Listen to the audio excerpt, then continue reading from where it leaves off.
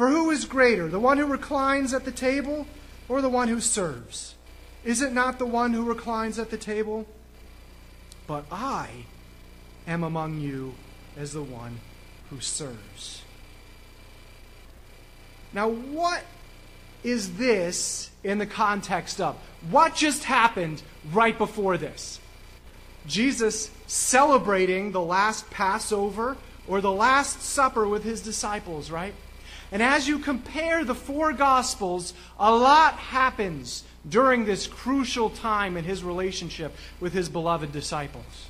These guys gave up everything to follow him. Their livelihoods, their reputations, spending time with their families, all to be a part of Jesus' ministry.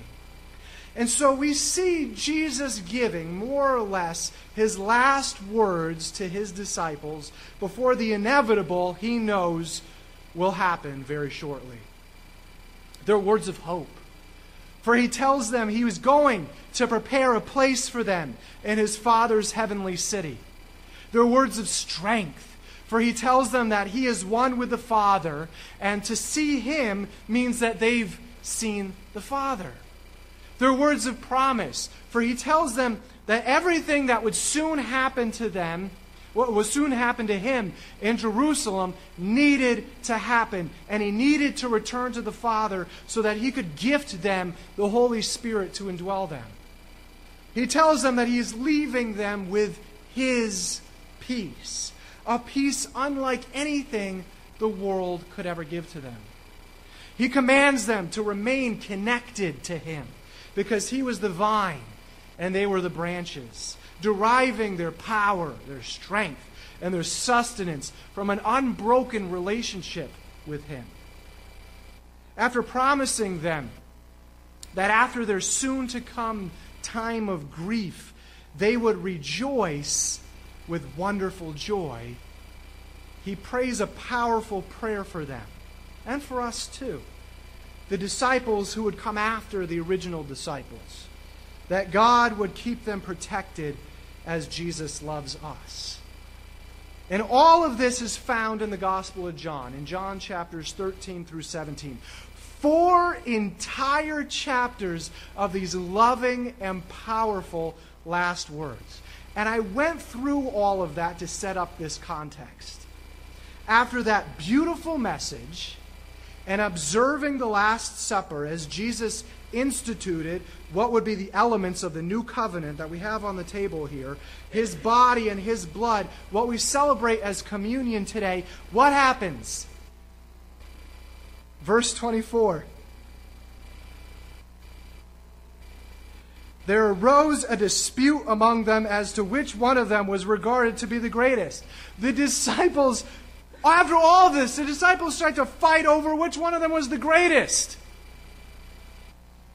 Does this scene remind anyone here of any Thanksgivings with uncouth relatives?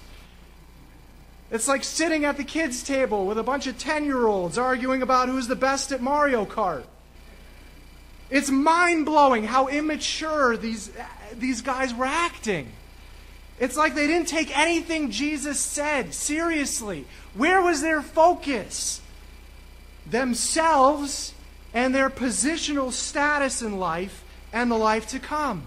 So Jesus had to correct their mindset and direct it back to what he's been trying to talk to them about all this time. He tells them, the way you're acting right now is like a bunch of pagan heathens. He didn't want anything to get past them. You're acting like a bunch of pagan heathens right now. This kind of thinking has no place in the kingdom of God. My kingdom is one of service. My kingdom is one of service. It's one of putting others ahead of yourself.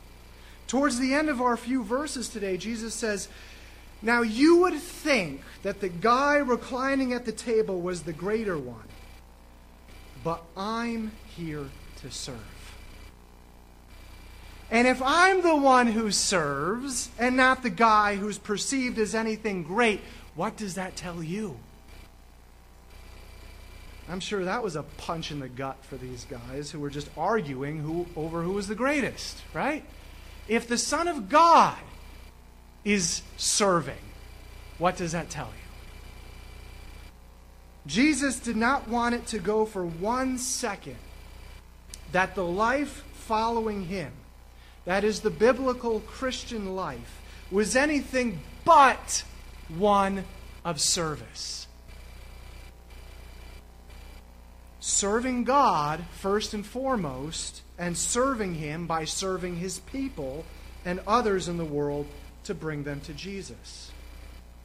As we come to the Lord's table to observe his instituted Lord's Supper together as one family, let that truth resonate in our hearts. If Jesus' whole mission, the first time he came to earth, was to serve and only serve, which we know it was, what does that tell us about what our whole life's mission should and must and shall be? To serve.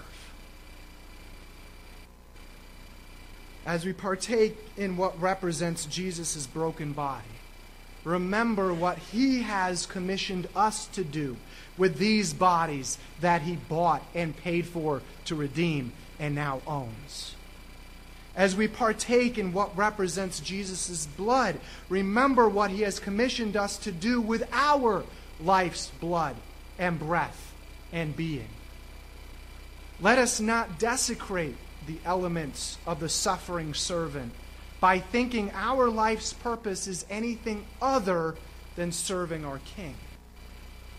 And as we partake in these elements, let us remember the whole point of Jesus instituting communion. And what is that? To remember him. To remember what he has done for us and that he will return for us. And in remembering him, we remember what he has called each and every one of us to do. To make known the message of his glorious gospel, to shed the light of his grace into the darkness of one more soul, to rescue one more person from the precipice of their sinful hopelessness, and to do it all by following the example of the one who is clear about what his mission was.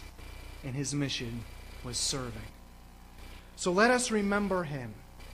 Remember what his mission was and what our mission must be as we partake in these elements as individuals and as a church, and remember his mission of service to this world.